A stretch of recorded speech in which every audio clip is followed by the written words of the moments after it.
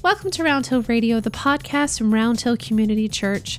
Through our conversations, we discover the holy and the ordinary, find moments of grace and peace, and redefine what we talk about when we talk about faith. Today is a special live episode with author and theologian Tony Jones. Tony is the author of Did God Kill Jesus? Searching for Love in History's Most Famous Execution, is theologian-in-residence at Solomon's Porch in Minneapolis, and teaches theology at Fuller Theological Seminary and United Theological Seminary of the Twin Cities. Tony serves as a senior acquisitions editor at Fortress Press, curating the Theology for the People line of books, and has developed an iPhone app called Ordain Thyself. We thank Tony for taking the time of a whole weekend here at Round Hill Community Church and are excited to share him with you.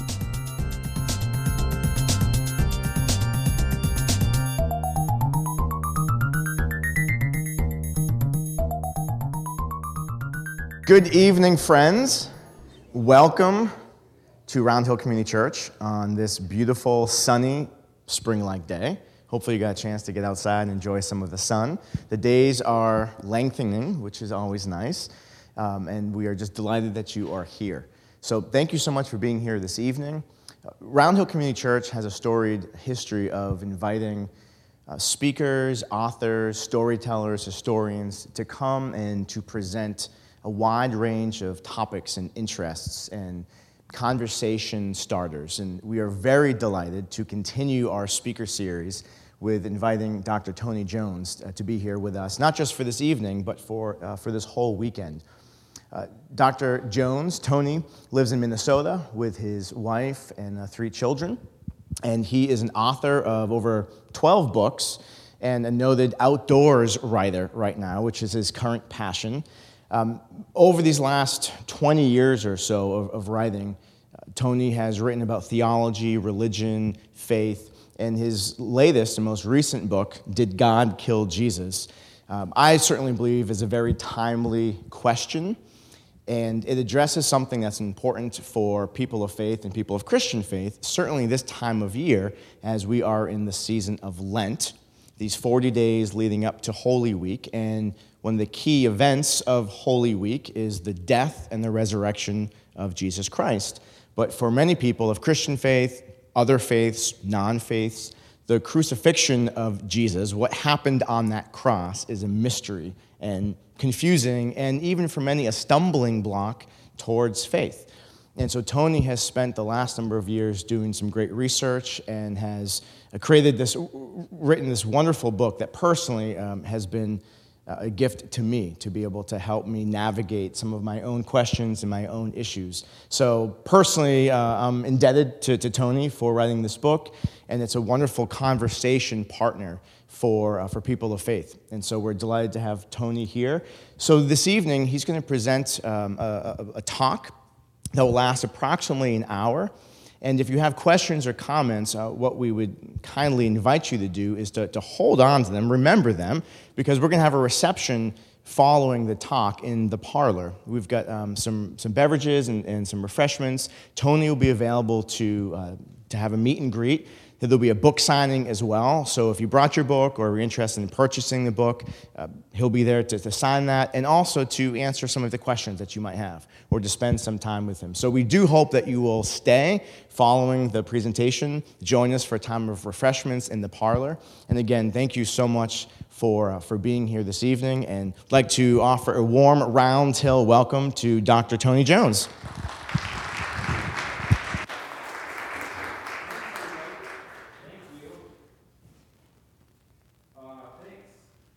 For having me. I think maybe Dan thinks I'll be gentler with questions and answers after a couple glasses of wine. That's why he wants to do it in the reception rather than in here. How you doing? Good?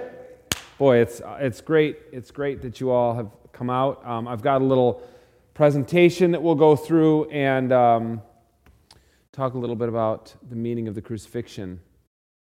I was speaking at a big Lutheran church in Minnesota. It's hard to believe, I know. Yeah, everything Garrison Keillor ever said was true. You know this, right? It's actually true. Like my dad grew up in a little town in Gaylord, Minnesota, and his dad was the Ford dealer in that town. And they, old school, like they had 2 cars in the showroom. And he was also the mechanic, of course, and stuff like that. And owned the wrecker, so he had to tow people out of the ditch in the snow. And so they were in Gaylord, Minnesota, and that was a town full of German Lutherans. And all the Lutherans drove Fords. And the next town over was Arlington, and that's where the Chevy dealer was. And that town was settled by Catholics, and all the Catholics drove Chevys. I'm not kidding. So see, was that like right out of a Garrison Keillor monologue? I'm not kidding. That's really how it is. So this youth pastor, he asked me to come speak at his church, and it was in December. It was during Advent. And he said, here's the deal. We have, Lutherans, they make their kids go to 3 years of confirmation, 6th, 7th, and 8th grade. It's high bar. And he said, once or twice a year, we'll have all the confirmation kids from all 3 years of classes and all their parents, and we'll meet in the sanctuary on a Wednesday night. We make all their parents come, and then we'll have a guest speaker. And usually we have somebody come in, talks about like, don't use your cell phone too much, or like, don't do drugs. But we thought we'd have a theologian come in. I was like, that's a terrible idea. What are you thinking? And he said, well, what's your latest book on? You can just talk about whatever book you're writing. And I was writing this book. And I said, but I'm coming during Advent. You don't want me to talk about the crucifixion during Advent. He said, no, just go ahead and do it. Just go ahead and do it. So here I am in this big Lutheran sanctuary in Minnesota full of Lutheran kids and their Lutheran parents. Maybe like 400 or 500 people in this room. 12 pastors on staff all sitting in the back pew. And I was like, okay, how many of you have ever heard Jesus died for your sins? And of course, every single hand goes up. And I said, all right, here's the deal. Here's what's going to happen. Everybody believes Jesus died for your sins. You hear it. People say it to you. You might even believe it. So all you confirmation kids, I want you to turn to the adult who brought you tonight and ask them to explain how that works, that Jesus died for your sins. Like, by what cosmic mechanism did the death of Jesus make all your sins go away? And there was this groan across the congregation, as all these adults were like, no, don't make me explain something I believe. And so I was like, I'm going to give you 60 seconds, and then your confirmand gets to give you a grade on how good your answer is. Because they're getting graded all the time. They're in middle school. So 60 seconds goes by, and I call them all back together, and I say, okay, how'd they do? And this one little girl raised her hand. She's like, I give my mom a B-. And it went on like that. And this was what was interesting to me. And it was kind of my animating question in writing this book.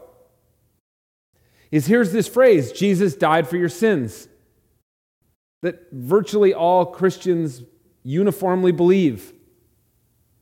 But very few of us are able to articulate the obvious follow-up question, how does that work?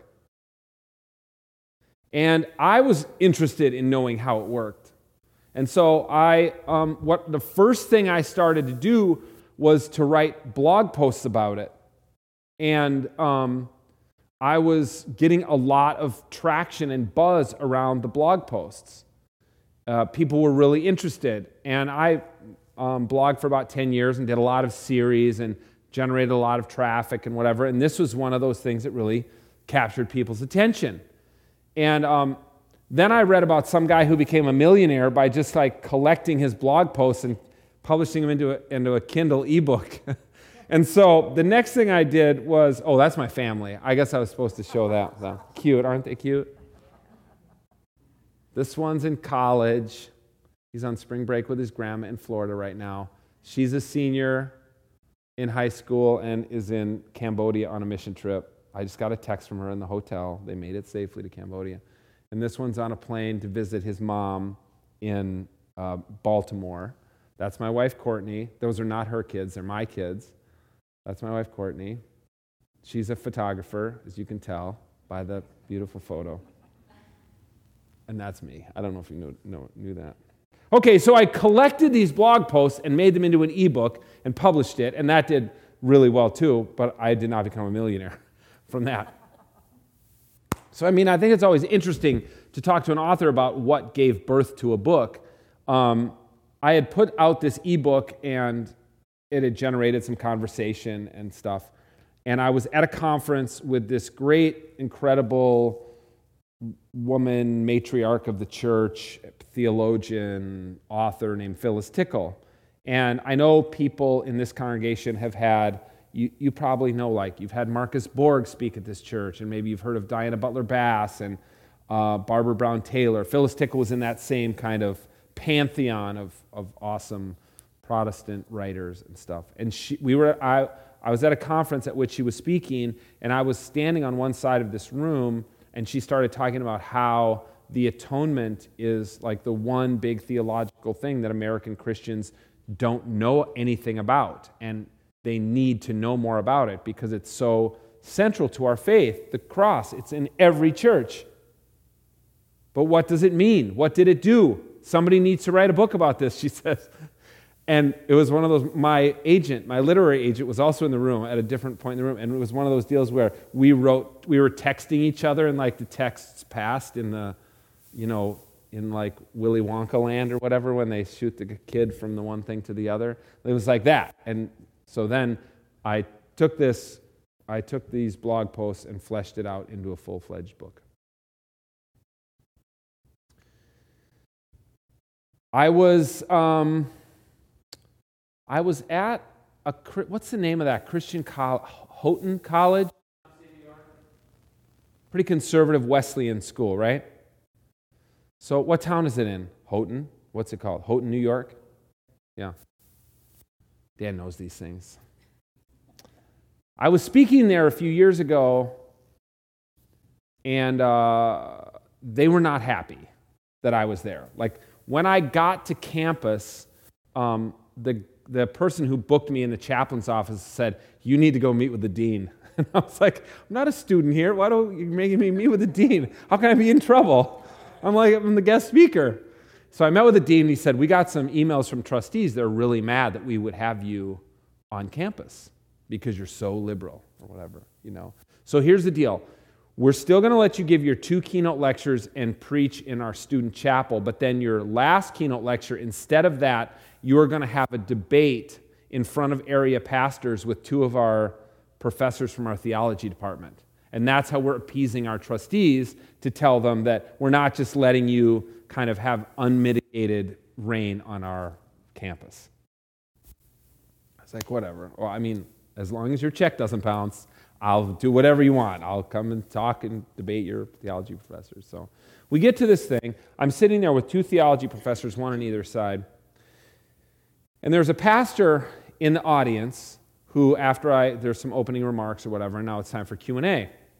And he stands up and just starts railing into me about the atonement. How can you, and I'll get into these terms, so don't get lost in the terms yet. How can you not believe in the penal substitutionary atonement? That's the gospel. And for you not to believe that, you're a heretic, which is a big bomb to drop at a pastor's conference kind of situation. And, I could feel the sweat starting to drip. How am I going to get out of this? I don't want to offend anybody. Before I could say anything, one of the theology professors stood up, and he was mad. His face was red, and he said, "How dare you? You cannot call somebody a heretic based on," he said, the definition of being a heretic is being out of alignment with one of the 9 ecumenical church councils that took place before the Great Schism in 1054. So, the 9 ecumenical councils, the Nicene Creed, it comes out of the Council of Nicaea. You know that you remember from your college European history class, that in 451, there was the Council of Chalcedon, in which they debated the dual nature of Christ, that Jesus was fully human and fully divine. The council voted, they determined that, and that became orthodoxy in the Christian church and has been ever since, okay? His point was, the atonement was never debated by a council. The atonement has always been in some way plastic or malleable to the culture that was considering what the cross means. Which is a fascinating and kind of mind-expanding thought to have. And especially if you're a theologian and you're debating these kind of things.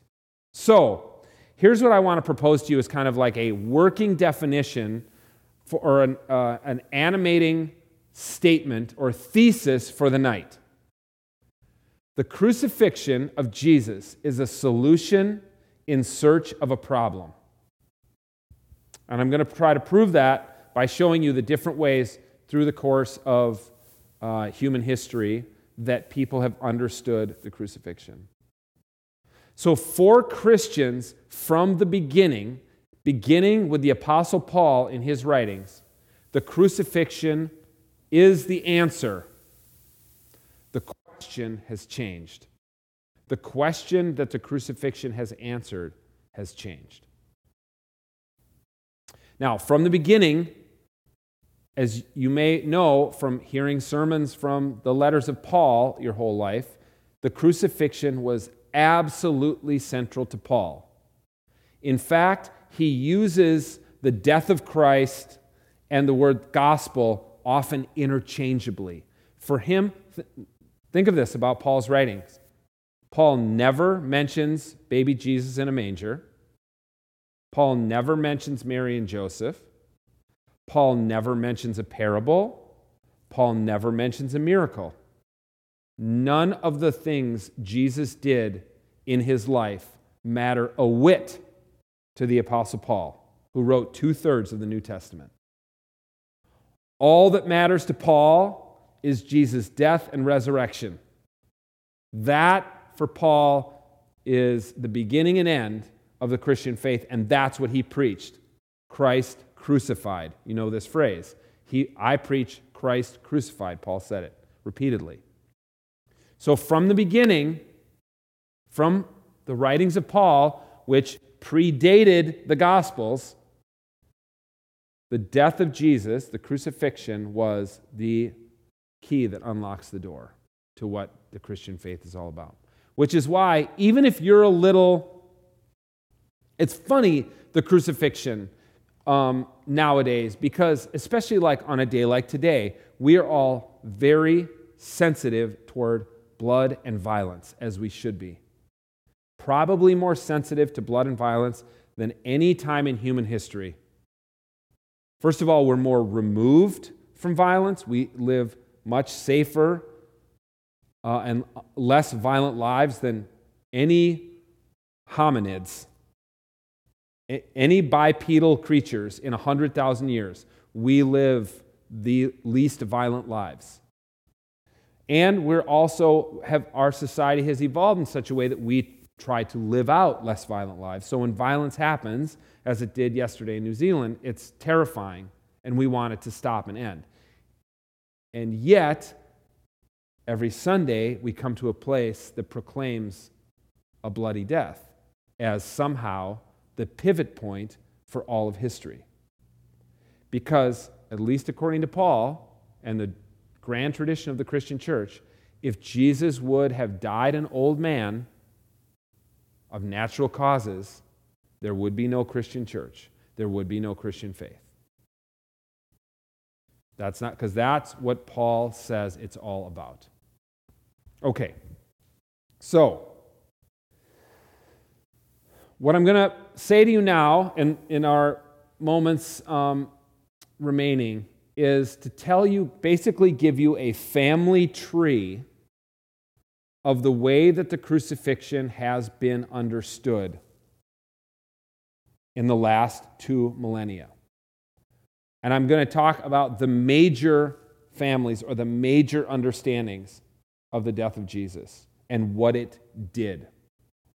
Okay? So again, to reiterate, the crucifixion is a solution in search of a problem. In other words, at every time in human history, the crucifixion has always been considered central, the pivot point of cosmic history. Churches have always had crosses hanging at the front. But how they understood what happened at that pivot point, what was the problem and how that solved it, how the crucifixion solved it, that's what's changed over time.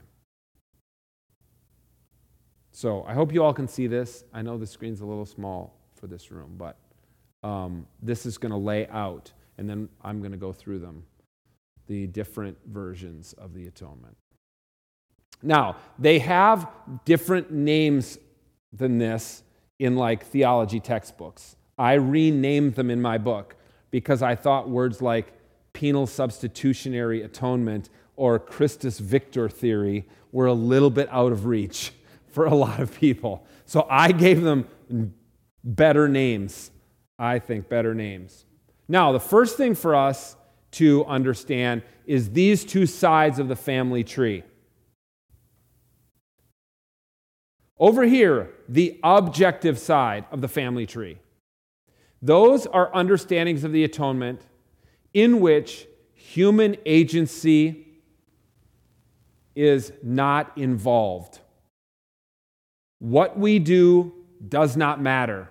Your salvation is not incumbent upon your behavior or even your response. God and Jesus did something. Something happened out there away from us, and we're removed from it. All right? And we'll get into that. It leads to all sorts of things like the Calvinist doctrine of predestination, in which your salvation was determined before the creation of the earth. Whether or not you are among the elect or the damned was decided irrespective of how you live your life, okay?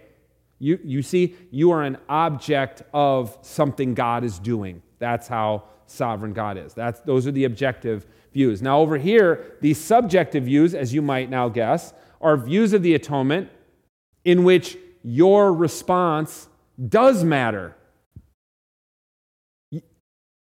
Something happens between God and Jesus, and you and I are called upon to respond to that activity. We have agency in the subjective understandings of the atonement. So the family tree is split into these two different sides. All right, I'm not really going to go in chronological order. I'm going to go around the family tree in this other way. Now, this is one thing to say when you see these Bible verses that I throw up there. As you might guess, every single one of these understandings of the atonement has a biblical and theological rationale behind it. In other words, you can find Bible verses that back up any of these, or they wouldn't have stuck, obviously. Okay? All right. By the way, a little side trivia note. Unlike the 25th anniversary of Siskel and Ebert, you know, the thumbs up, thumbs down, some people are too young to remember that in the room. Yeah, you have no idea what I'm talking about. But most of us remember Siskel and Ebert. They made up the thumbs up and thumbs down. They had a show on PBS for years. And on like the 25th anniversary of that show, they had this recap show where they look back on earlier shows, whatever. And they asked they asked each of them one movie they were totally wrong about that they wish they could change their thumbs down to a thumbs up. And Roger Ebert said, Slapshot. Great hockey movie. Okay, anyway, a little Minnesota trivia. A bunch of Minnesotans in that movie. It's like a very legendary movie in Minnesota. The payment model was originated by a bishop named Anselm in the 12th century. If you read Anselm's very famous work, which some of you might have even read bits of, like in a college European history class, the title of the book is Cur Deus Homo, Why a God Man. What Anselm writes is that we in our sin have besmirched the honor of God. We have dishonored God by our sin. And because of that, we owe God a debt. It's a debt that we cannot pay. Only someone without sin could pay that debt. Oh, well, there happens to be someone without sin. That's Jesus. So what happens in this objective view of the atonement, in which you and I play no part, is that there's a debt owed to God by us. All of this is based on the doctrine of original sin, which that doctrine goes back another 600 years to St. Augustine, the most important theologian in the history of the Christian church after Paul. That's Augustine. And Augustine was really, really keen on the doctrine of original sin. And it's like buried deep in the DNA for all of us who are Western Christians. Eastern Christians in the Orthodox Church actually reject Augustine and don't believe in original sin. But all of us, Catholics and Protestants in the Western tradition, we have inherited this view of original sin from Augustine. And Anselm, very much in keeping with this, said it's inevitable we're going to sin. Your sin is passed down. Actually, Augustine says your sin is passed down through semen, which is why Jesus was sinless, because there was no semen involved in the conception of Jesus, which then Catholics later had to say, well, what about, didn't Mary's womb, wouldn't maybe some sin have rubbed off on Jesus in utero? Because, of course, Mary had a father, and then came along the medieval Catholic doctrine of the Immaculate Conception of Mary. And some of you were raised Catholic. Anybody raised Catholic? Yes, half of you. And you remember December 8th is Holy Day of Obligation. It's the day of the Immaculate Conception of Mary. So then they kind of retrofitted a theology for Mary so that Mary too was without original sin, and there would be no in utero transfer of original sin to Jesus, so Jesus could pass through the birth canal sinless. But really, you can read medieval, there are medieval manuscripts by theologians talking about Jesus' birth and saying that there was no blood involved in Jesus' birth. Jesus came, stuff like this. They were trying to sanitize Jesus from the stain of human sin. That's how important this was, that Jesus be sinless. Because then Jesus can pay the debt that we owe to God, but cannot pay. Now, the question of why is God so demanding that somebody pay this debt, what Anselm says to that is, because if God's going to allow us to spend an eternity in heaven, God needs us to be clean of any debt.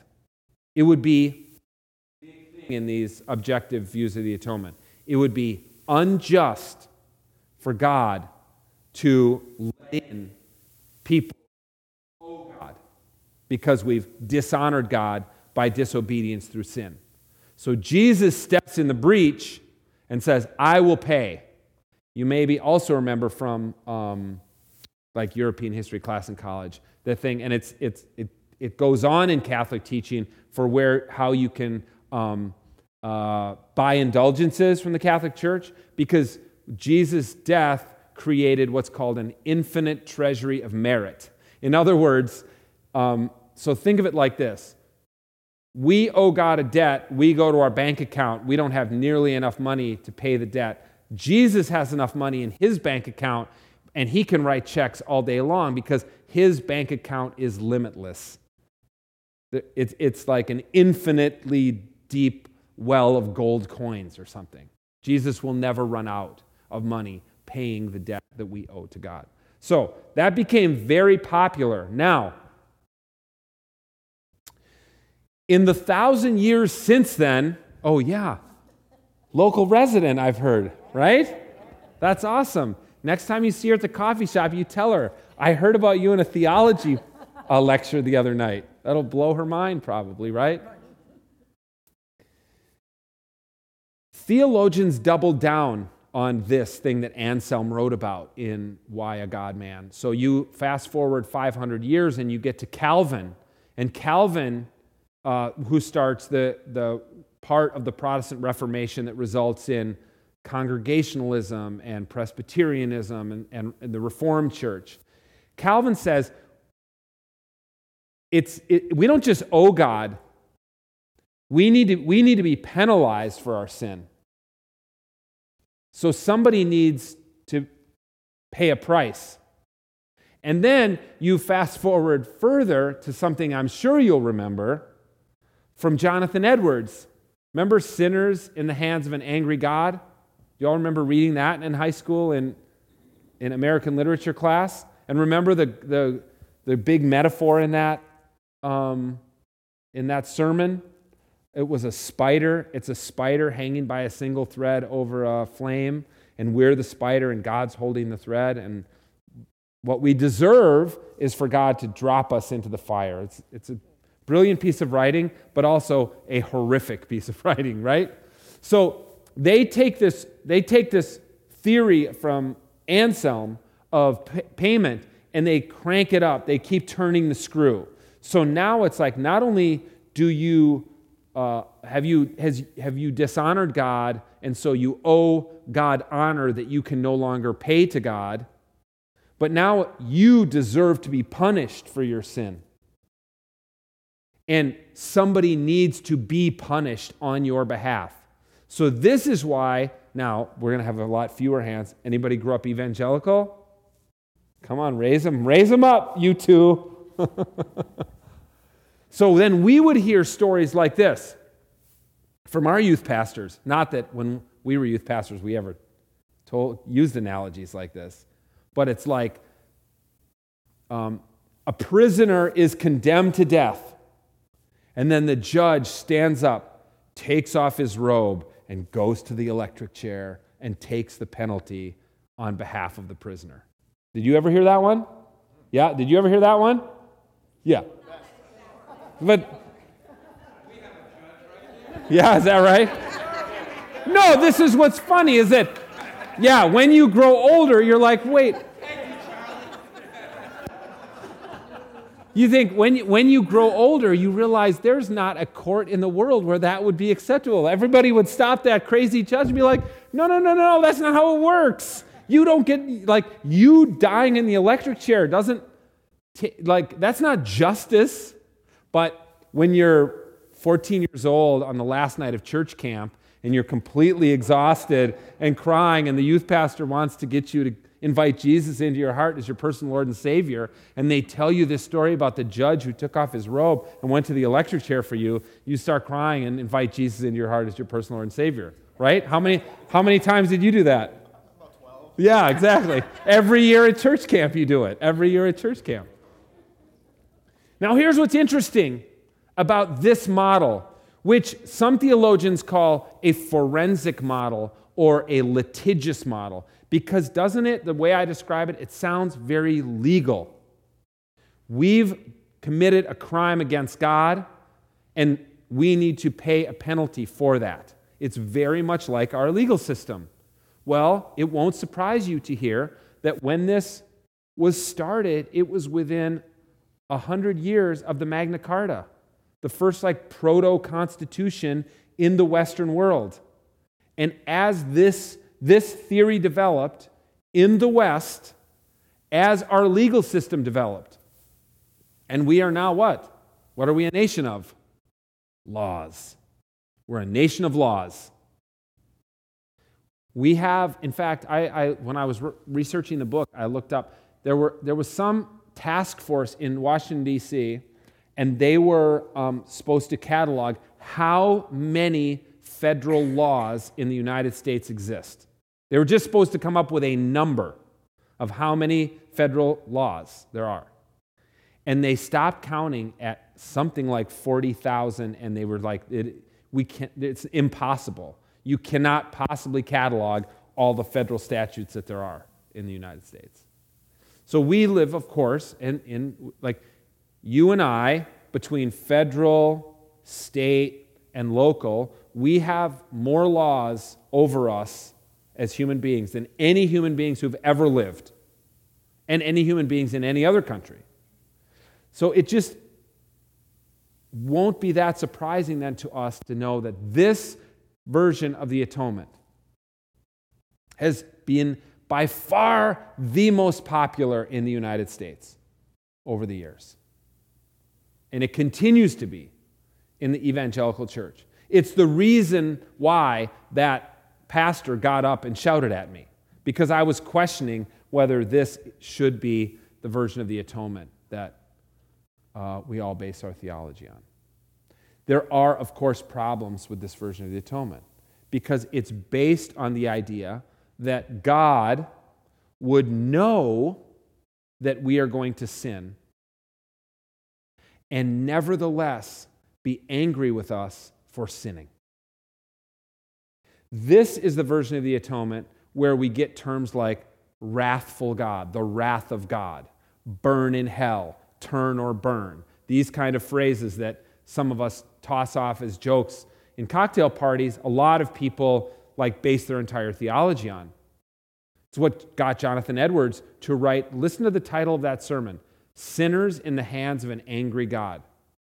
Jonathan Edwards, one of the most brilliant theologians in the American tradition, believed that God was angry with him and with all of us.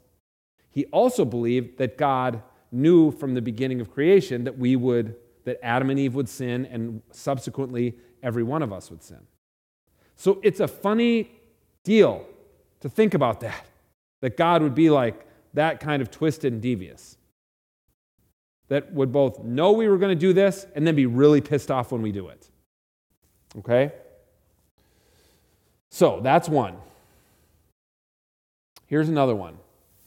That's from the Lion, the Witch, and the Wardrobe movie, that image. So you remember that story from the first book in the Narnia series? Remember that a little bit? There's 4 siblings who go through a closet and get to Narnia.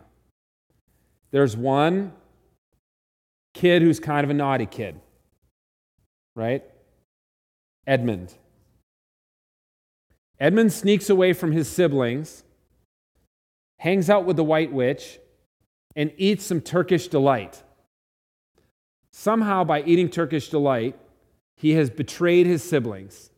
And to betray loyalty is basically in Narnia punishable by death. So she has tricked Edmund into eating this candy, and really unbeknownst to him, he's now sentenced to death. And she turns people into stone, right? Because she's got this garden full of other creatures she's turned into stone for similar reasons.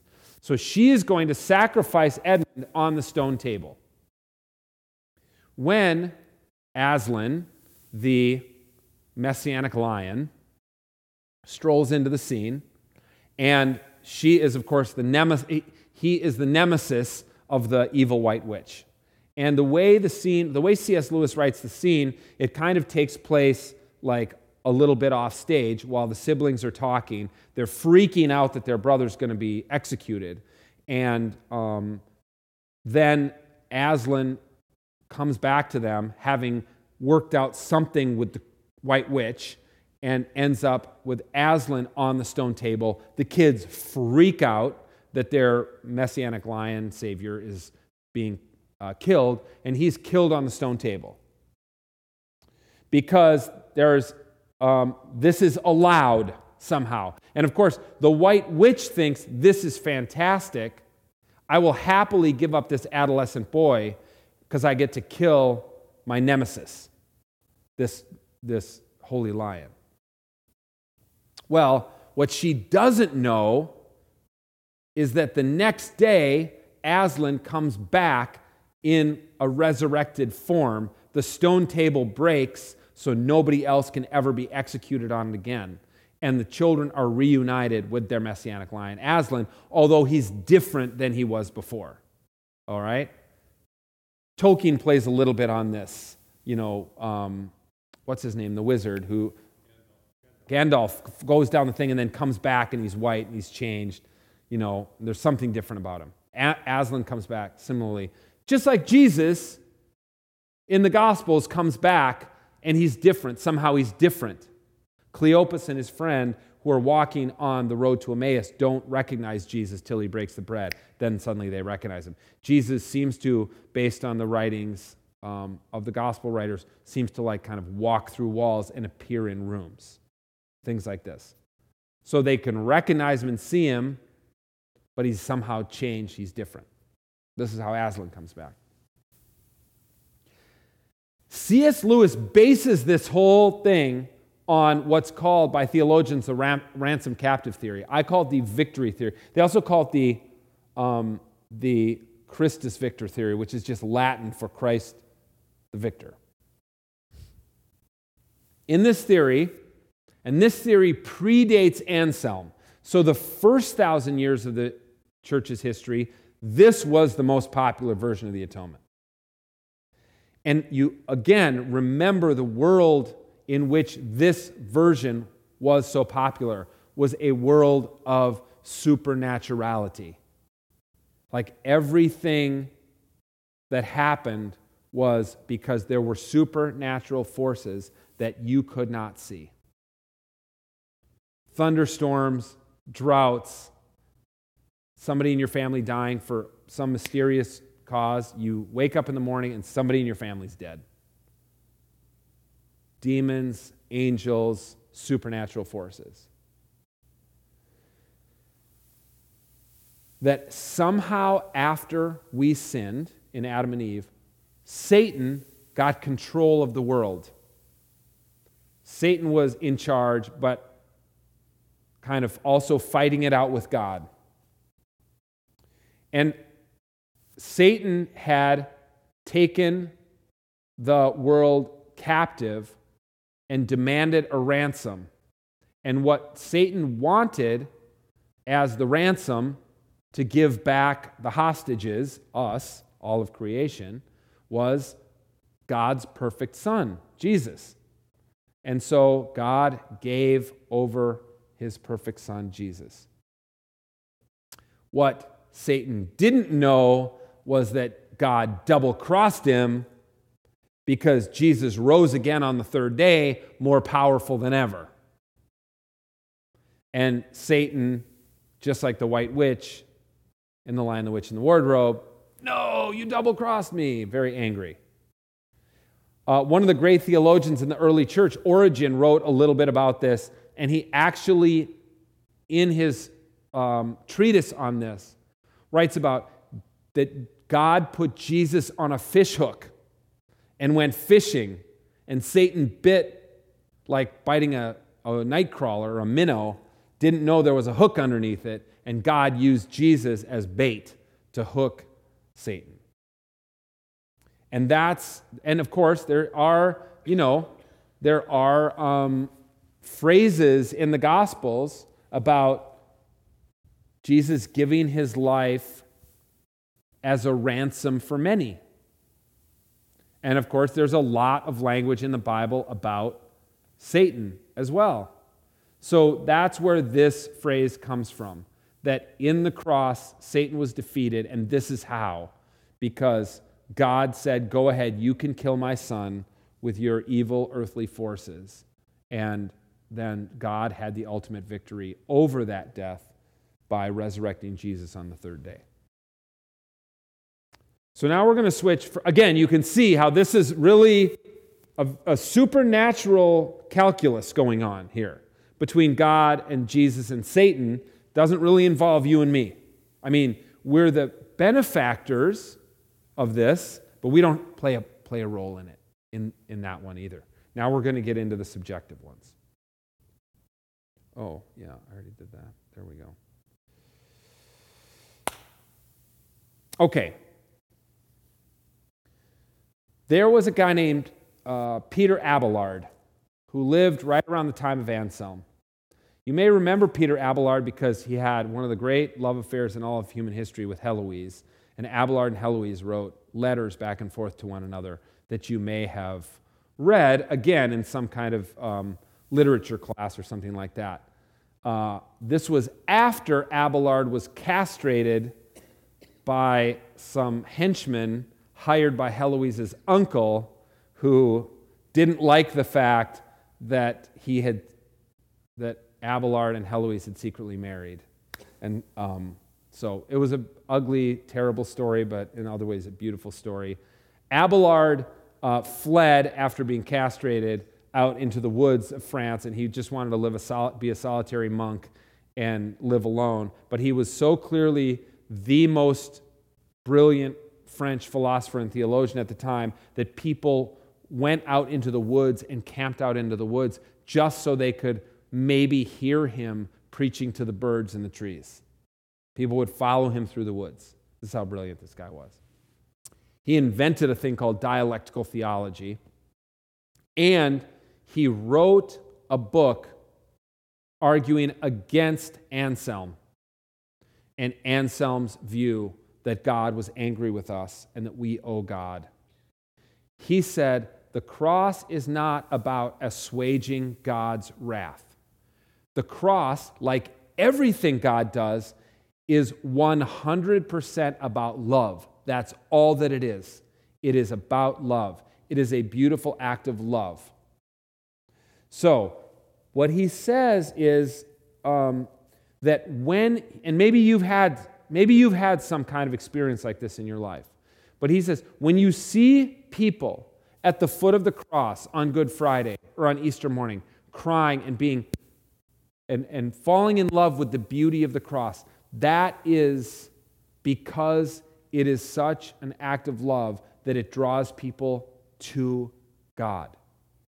Jesus had to do something so outrageously sacrificial and so iconic as to die on a cross to get across to us how much God loves us. Something less dramatic wouldn't have gotten the lesson across to us. So this is the ultimate sacrifice. Jesus says it at the Last Supper, that the ultimate sacrifice that someone will have is that they will lay down their life for a friend. And then he went and did the exact thing that he'd been preaching, to lay down his life for a friend, lay down his life in the face of Roman persecution. And so Anselm's theory is that Jesus' life, in fact, in some ways he says we should think less about Jesus' crucifixion and more about the life of love that Jesus lived, because it only culminates in the crucifixion that he thought Anselm was overemphasizing the crucifixion. So that's Abelard with the magnet theory. Like the cross, Jesus on the cross is the world's most powerful electromagnet, drawing people to itself. And we see it. I mean, the cross is an extraordinarily powerful symbol that a lot of us wear on our necks, or people get tattooed, or you see it, all over the world. You see crosses on the top of steeples and things like that. All right, this one's a little bit off kilter for us in the West, because in the East, Eastern Christianity, which we call orthodoxy, they don't believe in this doctrine of original sin. Not only that, there's an important theological doctrine in the Eastern Church called theosis. And theosis was best summed up by John Chrysostom, one of the great fathers of the Eastern Church. Chrysostom said, his most famous line, and I'll apologize for it afterwards. God became man so that man might become God. This is how he wrote it, right? But of course, we're going to say humanity. God became human so that man could become God. Sometimes you will hear that translated. This shows how uncomfortable we are with it. God became human so humans could become like God. But that's not what he said. Chrysostom didn't say like God. Chrysostom said God. In the Eastern Church, there is this belief of theosis, that God lives inside of us. Something of God lives inside of us. In the Western tradition, particularly because of Augustine and kind of how he set the whole thing up, we most often think of God as outside and other, as sovereign other. And so prayer is always about trying to bridge that gap. Jesus' death is always about trying to bridge that gap. That's not the case in Orthodoxy, where there's a very strong belief that God dwells within us. Their understanding of what happened in the Garden of Eden is that somehow that pilot light of God within human beings got snuffed out by Adam and Eve turning their backs on God and leaving the garden. And that for a long time, humankind lacked that light of God, that flame of the Spirit within them. So Jesus, by being God incarnate, came to earth, and basically by reuniting in his body humanity and divinity in Jesus of Nazareth, that pilot light got relit in humankind.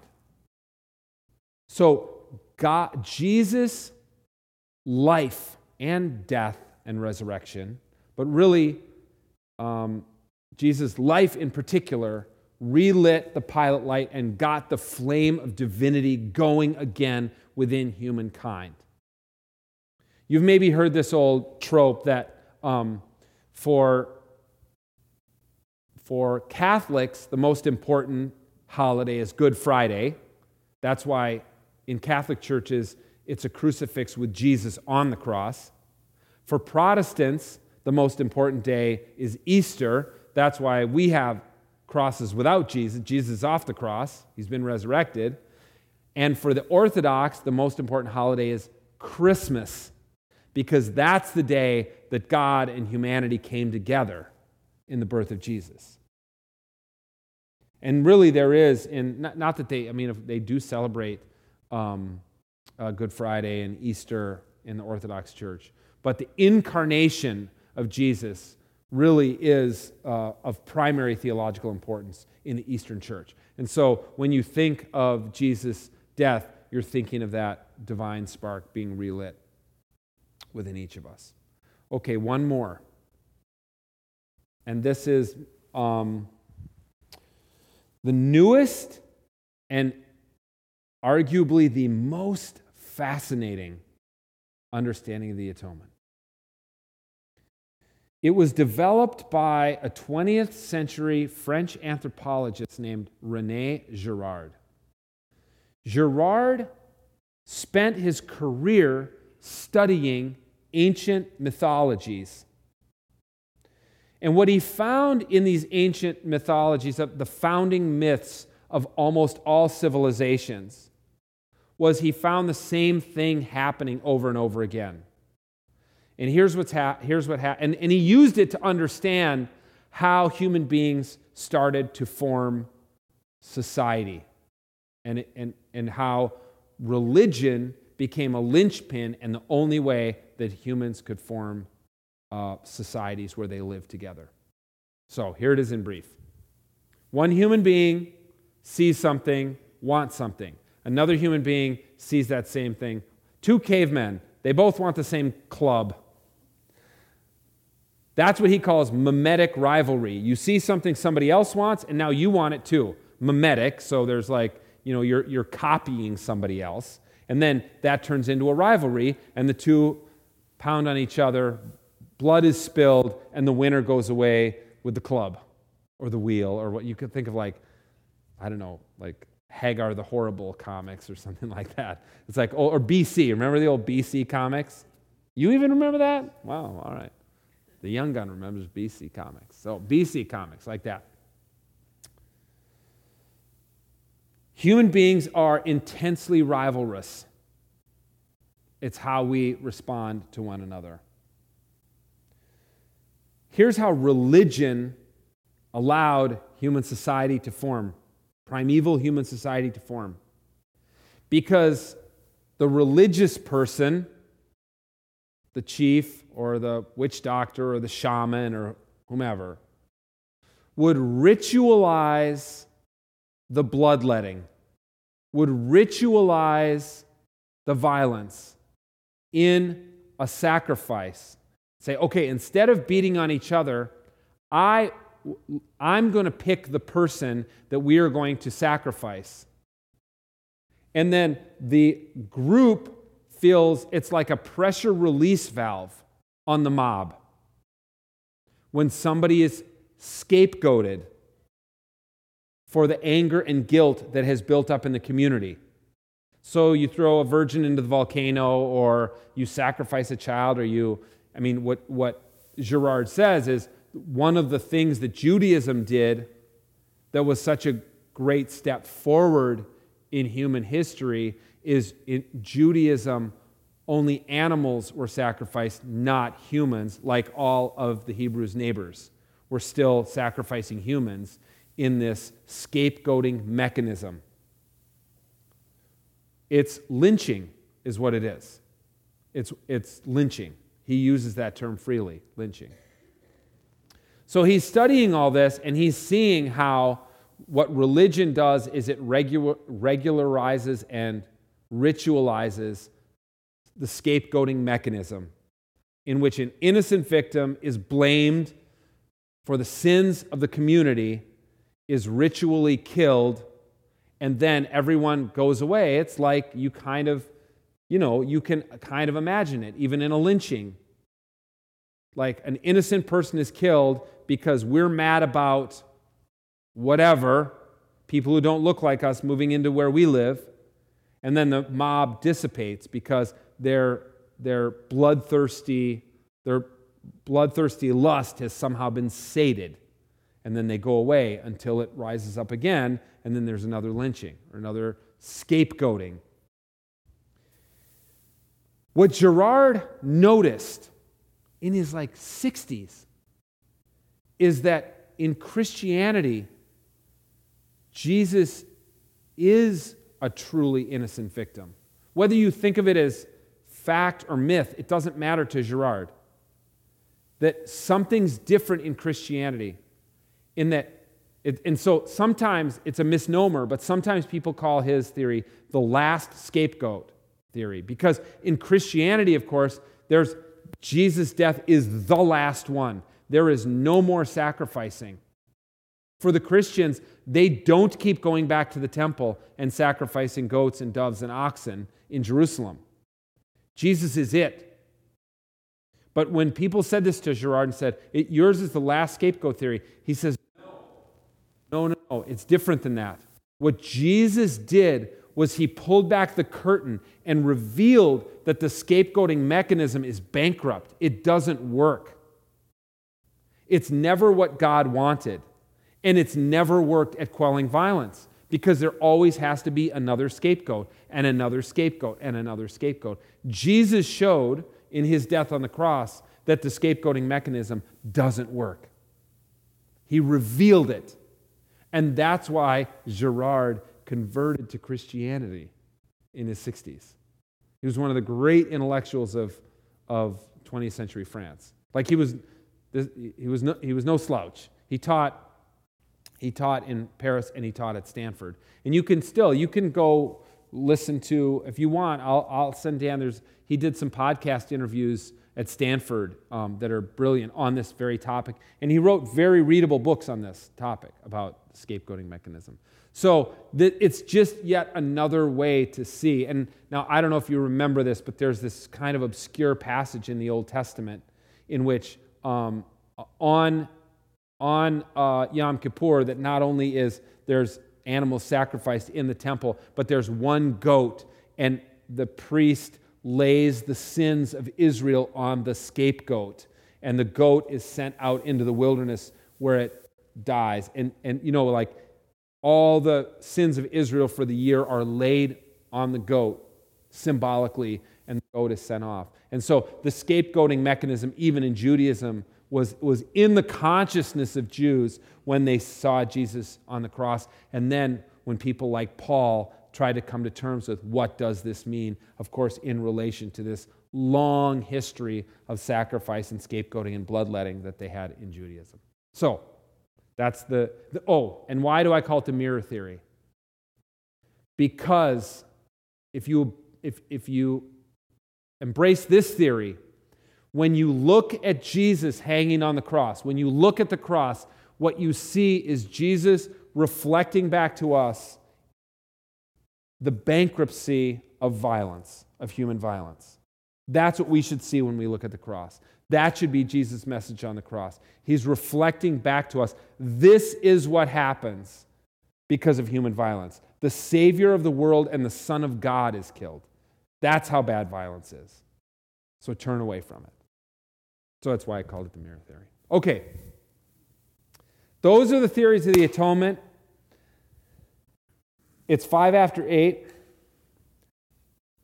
I am going to give you my theory of the atonement tomorrow morning in the sermon. So you have to come back. Cliffhanger. Or you can read my book. It's on page 230. Because Jack asked me, and I coach a lot of young writers, and I'm always telling them, don't tell in the first chapter what the thesis of your book is. Make people read the whole book. So, but now you know you can skip right to page 230, or come to church tomorrow morning and hear my version of the atonement. It's kind of a hybrid model. All right? Great. I guess we're going to adjourn into the other room. Thank you, everybody. Thanks. Thank you.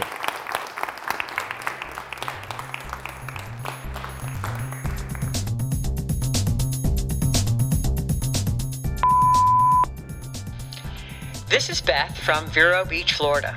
Thank you for listening to Round Hill Radio. This podcast is brought to you by the members and friends of Round Hill Community Church. You can listen to more episodes on iTunes, SoundCloud, and roundhillcommunitychurch.org. Don't forget to like, subscribe, and leave a review. Thanks.